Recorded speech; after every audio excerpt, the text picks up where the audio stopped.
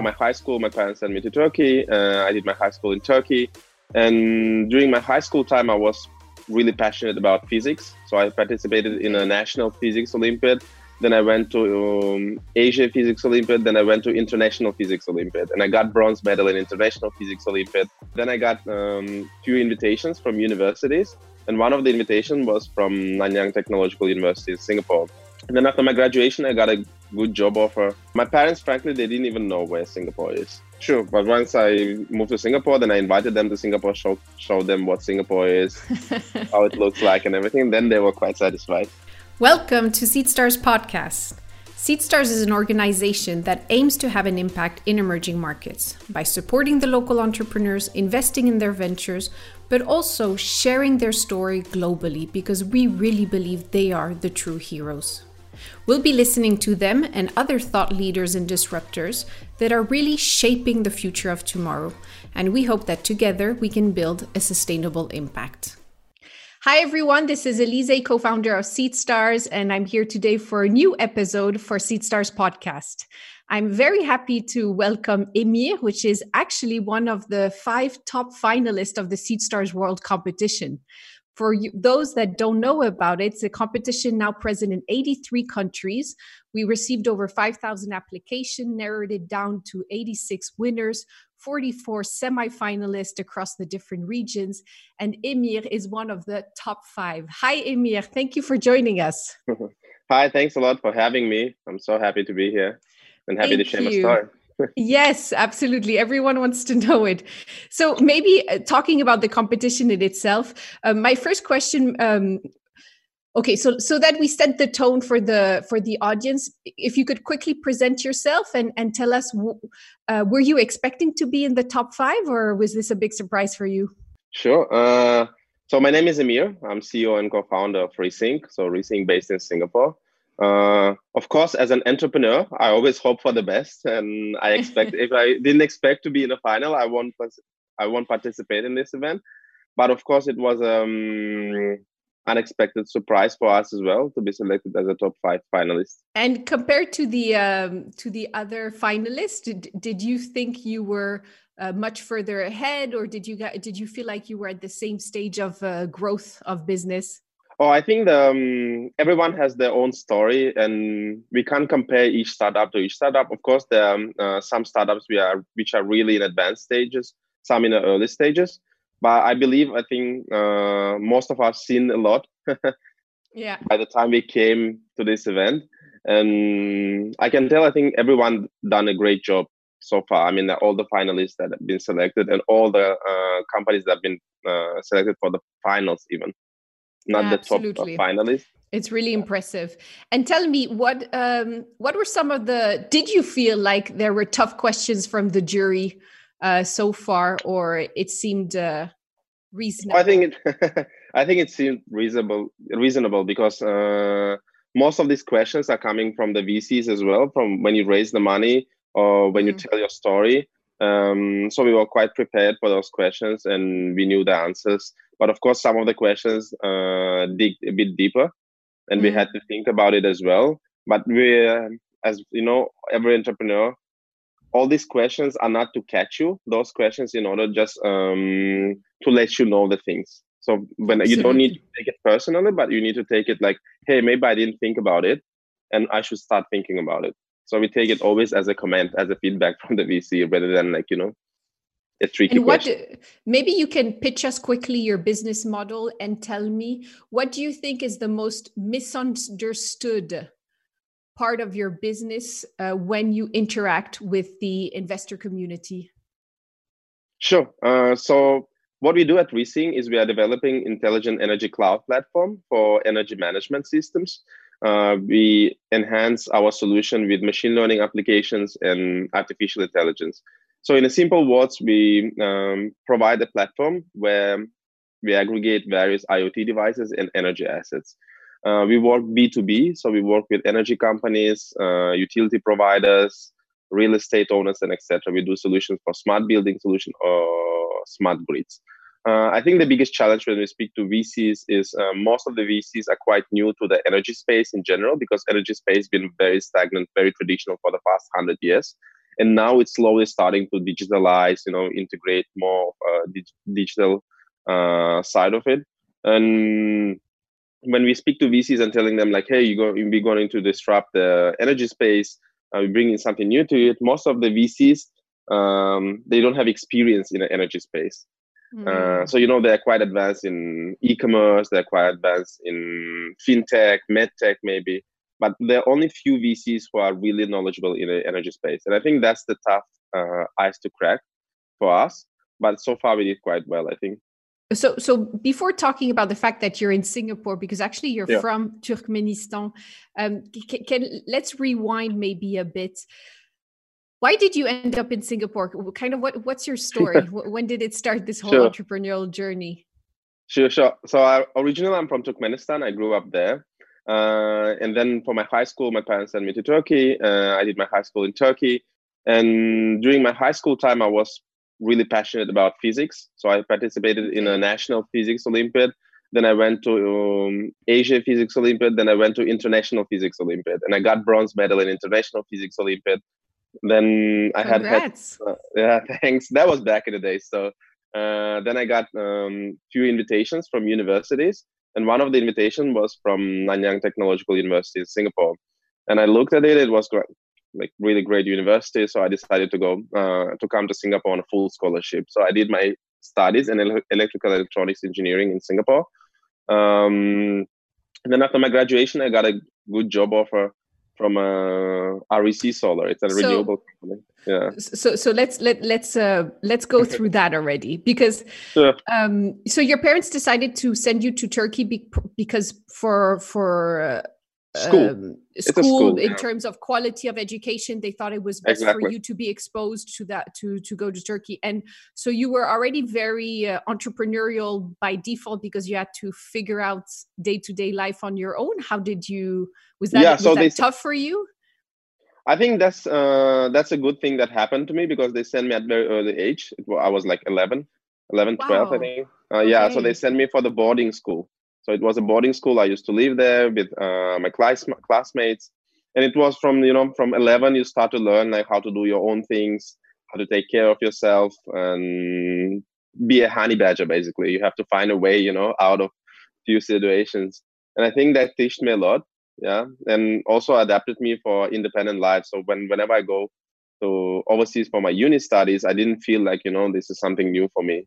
Did you at that time already, so maybe through the physics competition, but did you feel like entrepreneurship was a career path for you, or you were much more traditional and that's why you started as an employee in an energy company?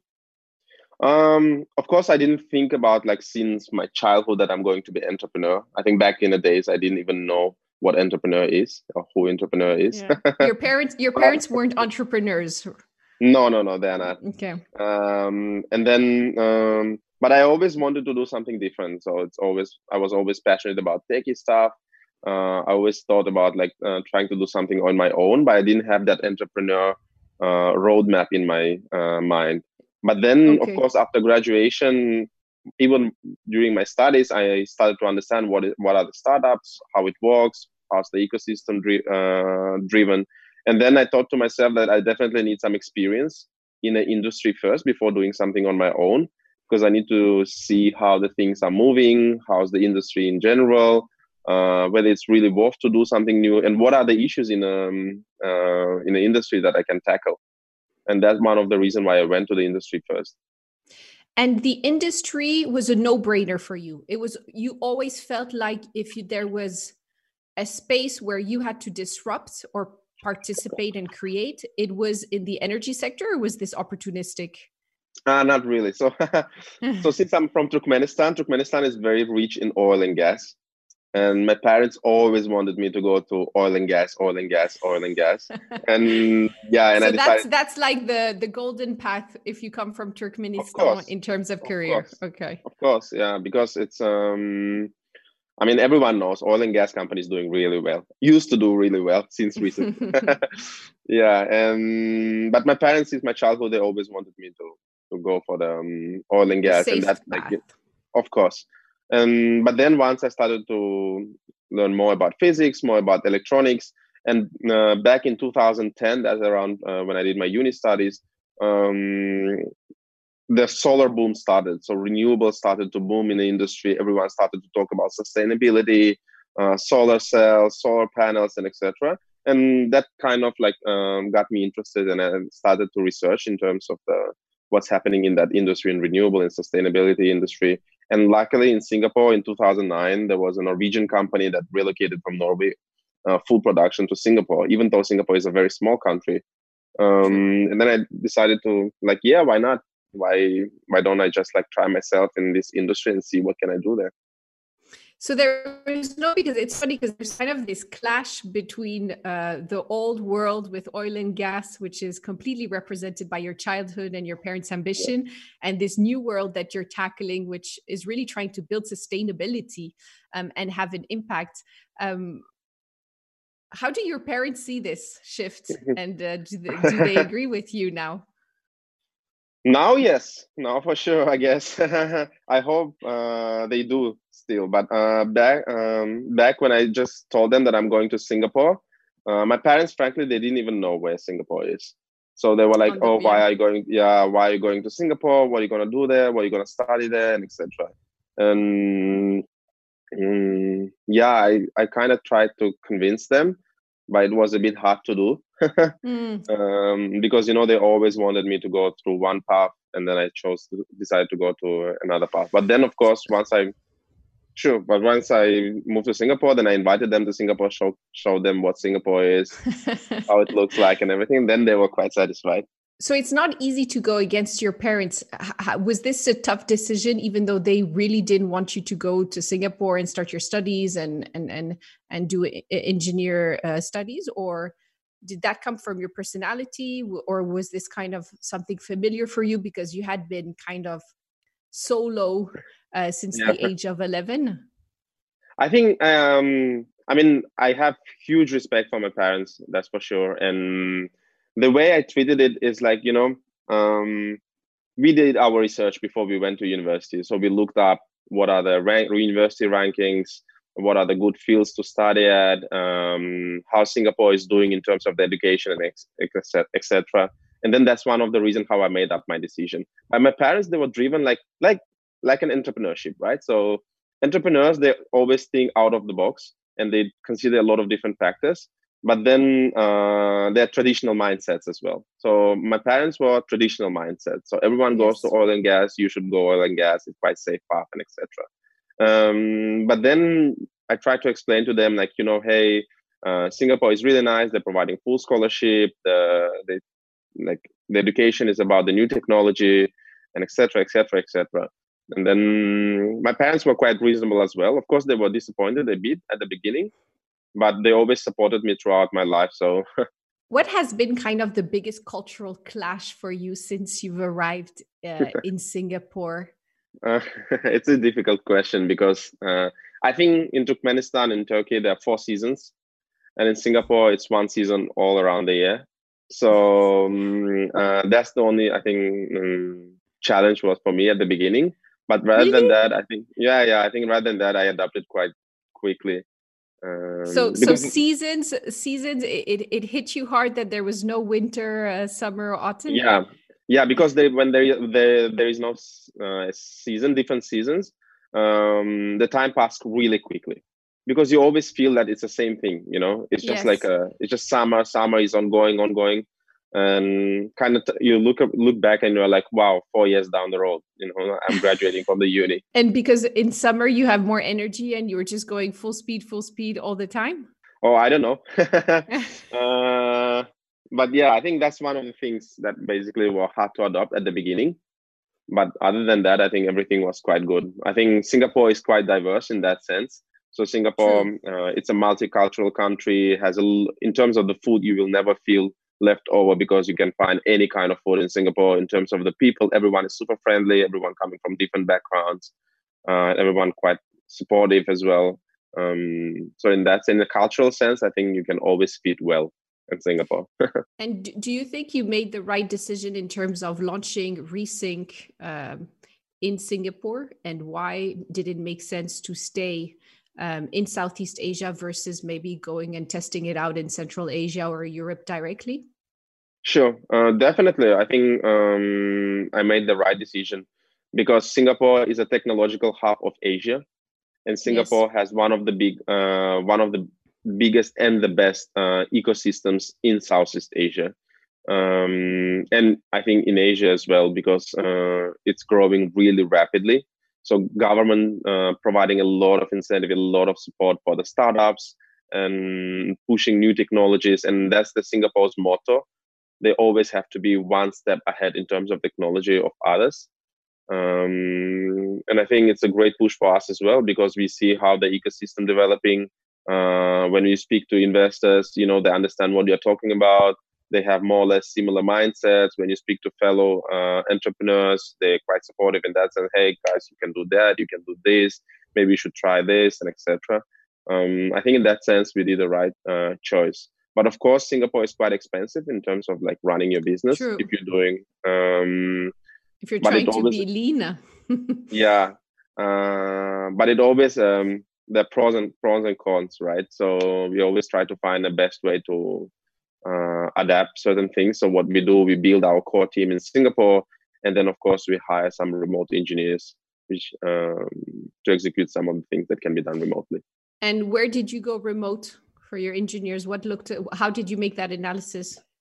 Yeah, we have a lot of options. So we started with India because that's where our customer base started to grow fast, and we decided to open. Yeah, we decided to open a small team in India.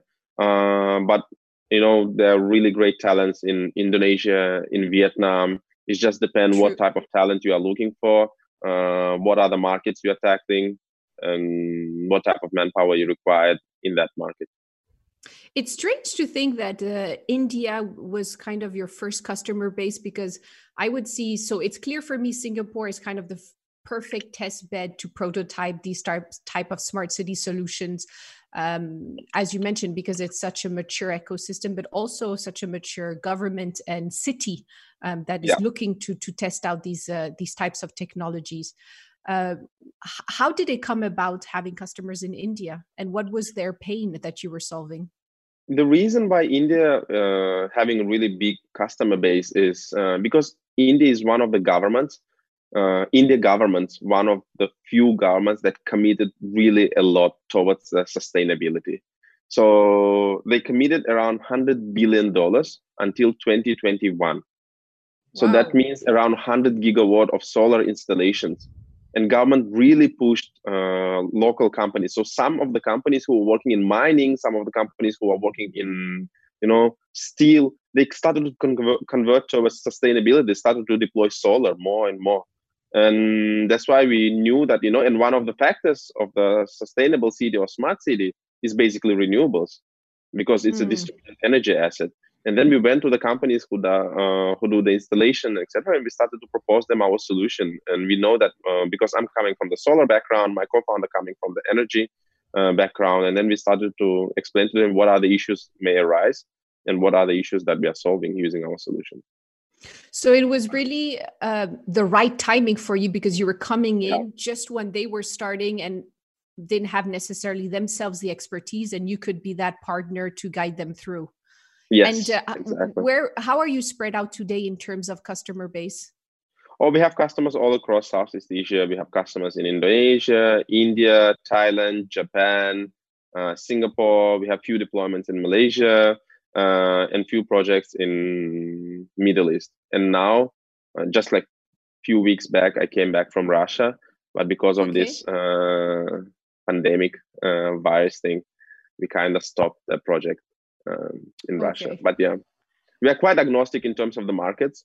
But because we are based in Singapore, we started to focus more on nearby markets. And so someone that's been brought up in Central Asia and the Middle East and is now building a company and your leadership in Southeast Asia, have you had difficulty in managing your talent, or do you have anecdotes of just having these types of cultural clashes or not the right kind of tools to manage in these different markets? Because we think it's the same box when we talk Southeast Asia, but it's so different working with Vietnamese versus Malaysians or Indonesians. How have you tackled that? Because you've gone quite global quickly.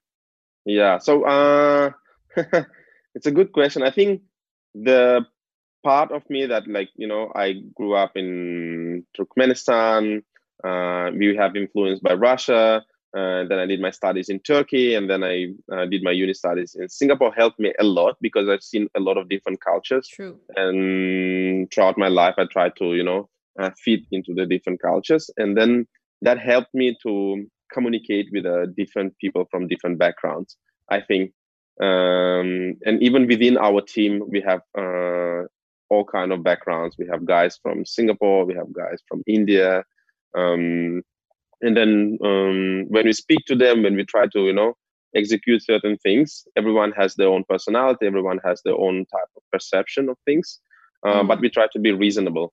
And of course, when you speak to customers, before we enter a certain market, we consult our investors or we consult our advisors in terms of like, hey, what should we focus on first? What type of the nodes we should take care of? For example, when you go to India, it's a very cost-driven market. So when you speak to them, you have to be very careful in terms of your pricing because the margins are very small and etc. When you speak to customers in Singapore, they are more technology-driven. So they're more interested in terms of like the product, the product itself, what's new there, and etc. When you go to Russia, it's more of IP driven.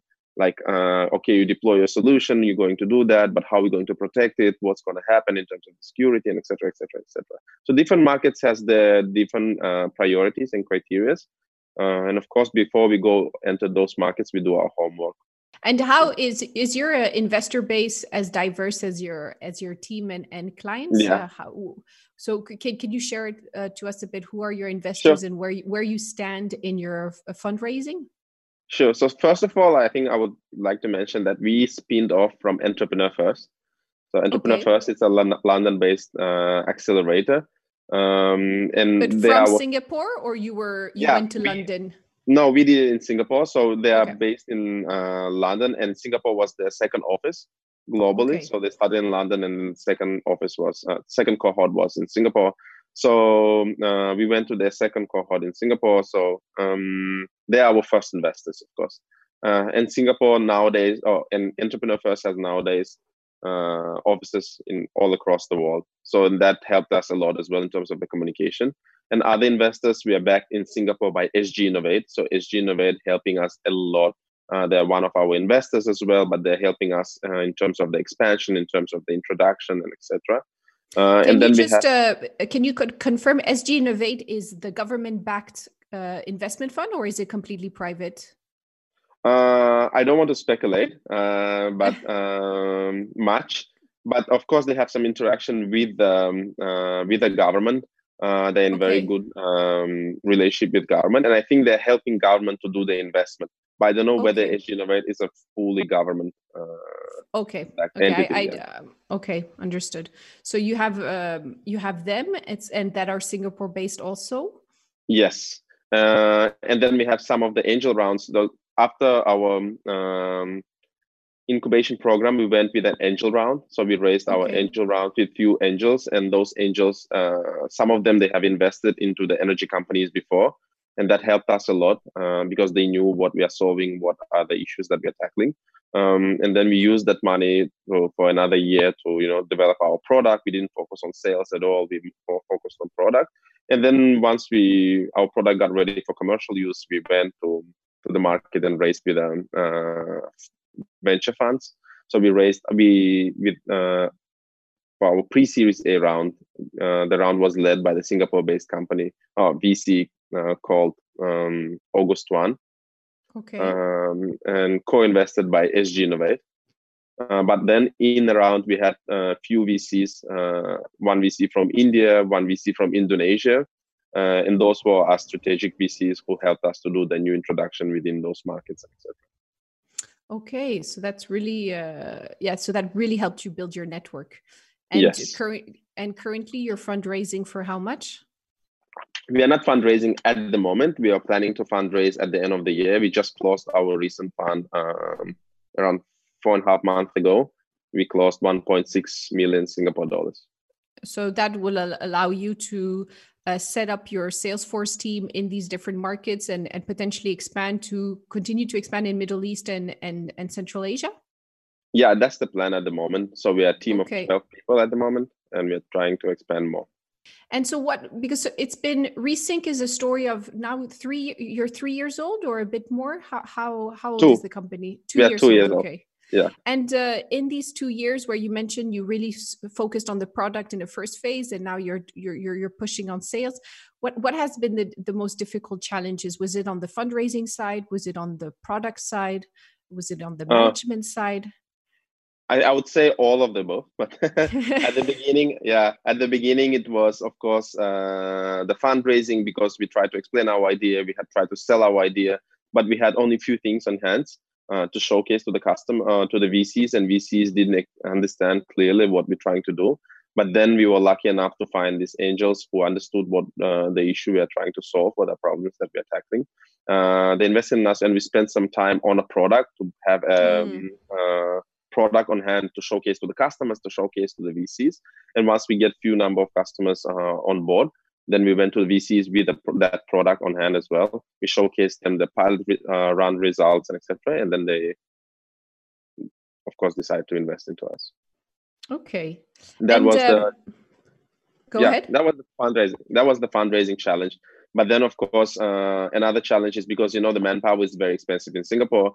Then finding a right manpower is more expensive because really good talents, they don't want to leave their companies, or they're really asking for a lot, for big wages. Yeah. And then you have to sell them your ideas, show them what is interesting there for them as well. And it's always a challenge, like to find a really good talent and to convince him to join your company. So that was like the hiring challenges. And then, of course, sales, because we do B2B sales, the sales process is longer, cycles. Of course. And then we have to find different ways for different markets, how to speed up the sales cycles. Yeah. We're also a lot in B2B, so it's I understand the pains. Maybe in going into kind of the sustainability and impact topic, how much, do you consciously track your impact with your business, which actually does help to recruit the right talent? And was this a factor of investment for your investors till today, or they're not necessarily interested in that?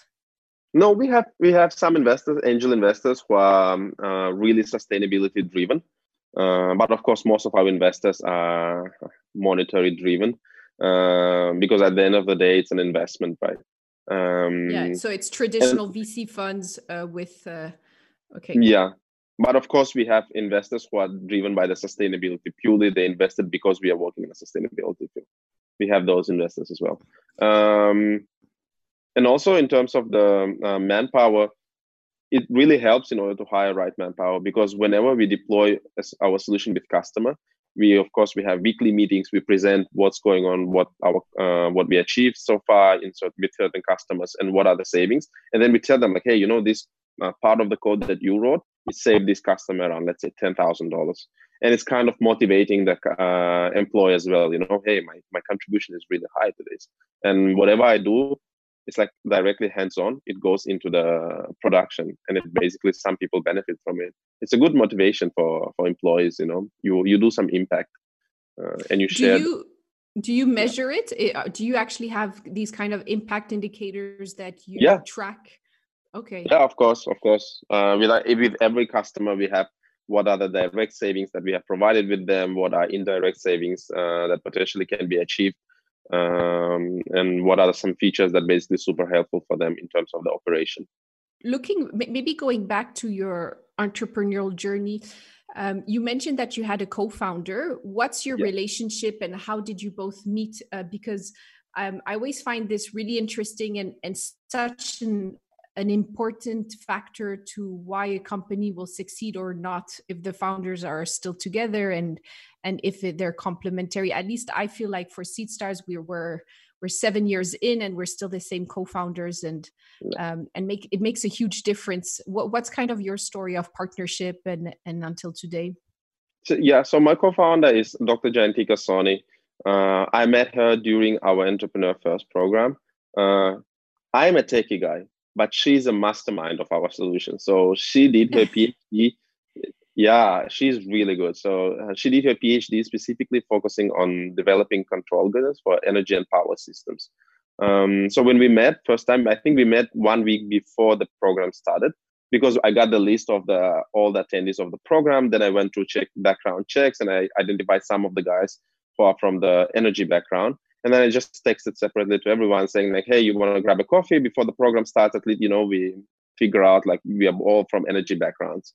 And we were all together. Sorry. So the program is much more of an incubator where you come in as a potential wannabe entrepreneur, but you don't necessarily have a business at this stage, and they match you with other potential. Okay. Exactly. Wow.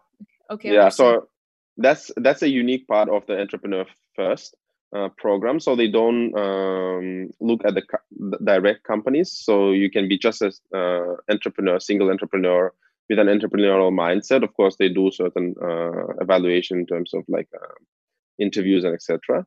And then if they decide that you have that entrepreneurial mindset, they basically invite you for the program. And then the first 3 months, you try with the different entrepreneurs. You have a pool of these 100 people where you basically go and try to do certain ideas, try to figure out whether you work out with that co-founder well, whether the idea that you guys are working as well, whether your skills are fitting. And within these 3 months, if you figure out certain ideas and you present to the investment committee, and if the investment committee decides like, yeah, these guys are working well and I think they can achieve something, then you basically go for another 3 months to bring that idea to more like an MVP, minimum value product.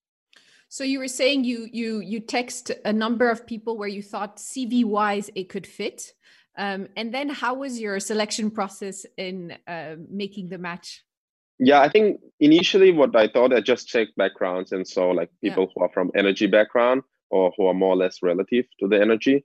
Then we just all created a group and we said like, hey, guys, we are all from the similar backgrounds from energy. Do you think it will be good if we can catch up for a coffee all together and, just get an early introduction to each other and just find more in details because when you find a co-founder, it's not just the background in terms of the technical, it's also like how you click in terms of the personality. Of course. Of course. Yeah. And then, we had a coffee, we discussed and etc. And then you basically identify certain people that you really want to give a shot with. And then, once the program started, we started. But I think with Jayantika, I clicked, say, on an exact day, on a first day, because he had a super relevant background. I liked her personality. It doesn't mean that we didn't go through ups and downs, because throughout the program, of course, we had different opinions. We were even like sometimes, go in a room, like try to like figure out certain things, maybe on a high notes and etc. But the good thing about us, I think, is our relationship. I would say is we never take it personal. We know that whatever it goes into the heat up discussion, or whenever someone tries to push their idea, it's always for the benefit of the company. And we have our roles are quite clear. So whenever it's in terms of the business, in terms of the strategy, in terms of the sales, I basically express my opinion, she expresses her opinion. But at the end of the day, I make my decision because that's more towards my side. And then whenever it comes to the technology, so I express my opinion, she expresses her opinion, and she makes the final decision. And I have to respect that, whether it's right or not. It's always, because otherwise, we have to put some responsibilities very clear, because it's just two co-founders. Of course. And you're really saying it right. I think it's aligning on the values and kind of what type of person you are in personality versus just aligning on competencies, which is not going to help you manage the highs and lows, which is a whole other world. And was it important that she stays also in Singapore today in the development phase, or are you thinking of maybe spreading out also the team more now that you want to tackle also potentially Europe and the Middle East? At the moment, definitely, it's really important for us to stay here, because we are still a small team. We're a team of 12 people, and we're still building up our product. And some core parts of the product, I think, still have to be built by our Singapore team. But of course, going forward, we have our first few employees who we really trust, who are part of the company for a very long time already. And we have certain ideas in order to move them to other countries. And if they want, they can build up. Because we try to do, what we try to do is whenever we hire people, we try to not to hire them as an employee, but try to educate them as well how it's going, how the company works, how it is to build up your own company. And then I think it will be really great for them as well if they move somewhere to the new place and start to build up their new team. And then if they decide to, to do an entrepreneur, they will already see the whole cycle of how to grow the company, how to build up the team, how to lead the team, etc. So would it be kind of a potential franchise model or no. I think for now it's just going to be a daughter company. So if it's like Resync Singapore and then we opening up Resync India or Resync Canada, then we basically just, it's the same name. But then, of course, going forward, if there are some companies who want to be a distributor in certain markets, then we don't mind that as well. And how do you see your impact, if any, in Turkmenistan in terms of their startup ecosystem? Has this been a personal drive also for you? Are you getting involved? What do you think of the ecosystem? In terms of the ecosystem, I think in general in Central Asia, it's quite a new movement. It's still an early stage. But of course, it's starting up. There are really a lot of great companies there in Turkmenistan, in Kazakhstan, in Kyrgyzstan, in Uzbekistan. Because we used to be nomads back in the day, yes. Few hundred years ago. And we always have this, I would say nomadic mindset, like stay in one place, like live there for a while, then go to a new place and try something new, and try something new. And I think that mindset helps us a lot to Central Asian countries. With that, of course, we just need more time in order to set up the ecosystem, the startup ecosystem. Maybe we need more support from the government as well, where it helps and support local small startups. But I think it will grow really big because it's a mix of cultures as well. Because it's right in the central of Asia, where it's a mix of like Asian culture mindset, Middle Eastern culture mindset, and of course European culture mindset. We have a hub in Nur Sultan in Kazakhstan, and it was quite impressive to see. Well, coming from this kind of Russian heritage of very strong technical background, still work on the business development side.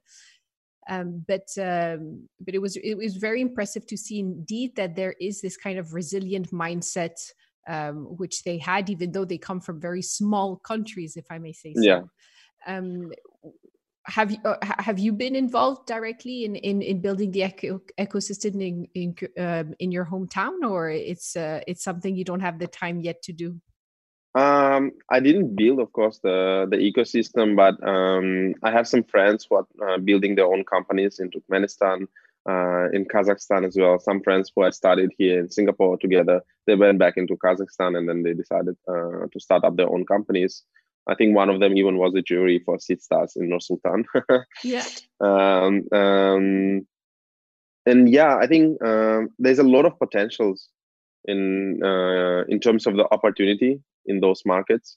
There's a lot of good talents, as you said, coming from the very strong technical background, Russian technical education system. There are a lot of good talents there as well. I think it's just they just need the right stream in order to direct them in the right way to teach them as well what needs to be done, how it needs to be done. And as I said, for entrepreneurs at the beginning, it's always like financial stability as well, right? So no one wants to leave their stable jobs in order to, try something new. But there is at least a bit of support from the government or from certain incubation systems. Then I think there'll be more people tend to do a startup. Yeah, they're still very much at the beginning of the whole maturity of the ecosystem. Yes, and I think there's the same education that needs to be made on the investment side, so that there's real capital inflow and smart one, because sometimes when you look at the term sheets of the so-called local business angels, I don't think they understand yet what it means to Yes, do a VC investment. exactly. So I wanted to end with a couple of questions that we ask all our speakers, so we can Sure. share to the audience a bit more about your personality. But um, I think it'd be interesting to conclude with, what do you see your impact? What is your impact target in the years to come? How would you define where Resync will be in 2, 5, 10 years down the line? I think I believe that Rethink will grow really big, and I believe that we will enable digitalization for a lot of different companies from different domains, starting from the energy, but going forward, real estate, IoT integration, and we will help those companies to digitalize their asset, to adopt more digital solutions. And I think that's a huge impact already in terms of helping people to automate things. Mm. And that's what our target is for the next couple of years. And do you have a book, podcast, or documentary that you want to share to the audience that has inspired you? I listen to a lot of different podcasts, but I would say From Zero to One was a book that I really liked, and I started to read when I just started my company. It basically gives you an overview in terms of the what's happening, what are the short stories from different founders, what are the struggles that they faced, and basically you have that on overview of like what can happen. Because when you read about entrepreneurship, you only read positive things, how things need to be Sure. done, and what's going to happen. But from podcasts, from this type of books, you basically learn what are the other sides, what are the downs of doing startups, and how to overcome that as well, of course. Absolutely, which is sometimes way more interesting because there's so much noise on how to succeed. Exactly. And what word or quote or phrase would describe you best? I would say always stay positive, and that's, I think, I always like to smile when I come to work. I always, even when the things are not going well, I try to be positive, try not to impact the team. Maybe I'll just speak in private to my co-founder, but it always helps to keep that positive vibe within the office, within your employees. And even when the things are going well, it's always good to stay positive as well. So enjoy the wins as much as possible. Exactly. You live once. So true. And is this just a part of your personality, or do you actually put in place rituals, maybe in hobby, sports, whatever it may be? Like what makes you stay positive? I think everything. I always try to see positive things from everything, whether you win, whether you lose, whether you achieve something, maybe, or it's not enough to achieve something. Something happened well, something happened bad. You always need to see positive things, because there is no time to see negative, no time to be sad, no time to be angry, and etc.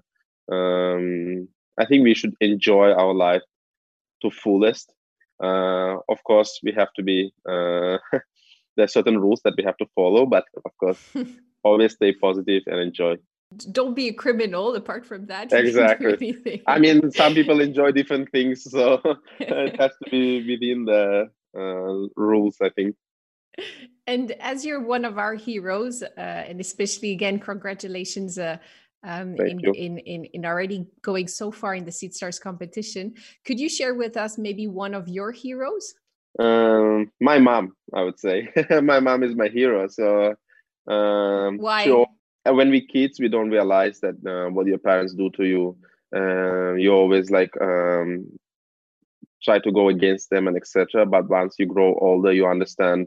I'm the only kid in my family as well. So now I understand how my mom sent me when I was 11 overseas, and then she sent me to Singapore, and I'm still in Singapore, and she's back in Turkmenistan. And now I start to think about my own kids. I will be like, I will never send them anywhere because I don't want them to leave me, and etc. Right? And it takes a lot of courage to send your kid away from yourself, and then sometimes when I was a kid back in uni, they used to text me, and I was like, hey, why they're texting me all the time? But now I realize, like, it's really important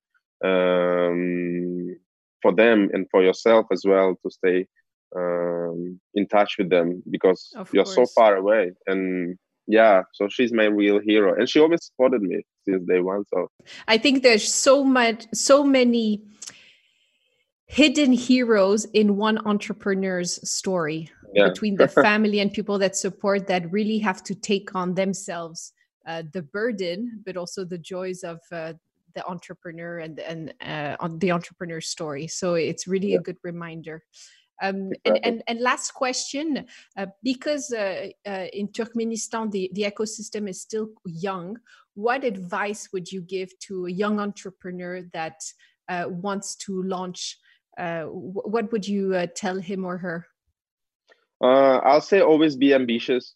Don't worry. Don't be scared to express your opinion. Even sometimes it might be laughable, so people might think like, hey, this is crazy idea. Don't be scared. Just keep going, because only crazy people achieve crazy ideas, so even if you don't think about it, then how are you going to achieve it, if you don't believe into it? So keep believing, be driven, and achieve new heights. So think big, think positive, and just do it. Exactly. Well, thank you so much for sharing your story. There would be so many angles to continue to continue with, but that's a wrap for today. Thank you to the audience also for sharing your stories and your comments. It's always really interesting to read about the different stories around the world. If you liked our podcast, please share it and stay tuned for more stories of our heroes on SeedStars podcast. Thank you very much. Thank you. Bye. Thank you for listening to our hero's journey, and subscribe now for more stories on SeedStars podcast.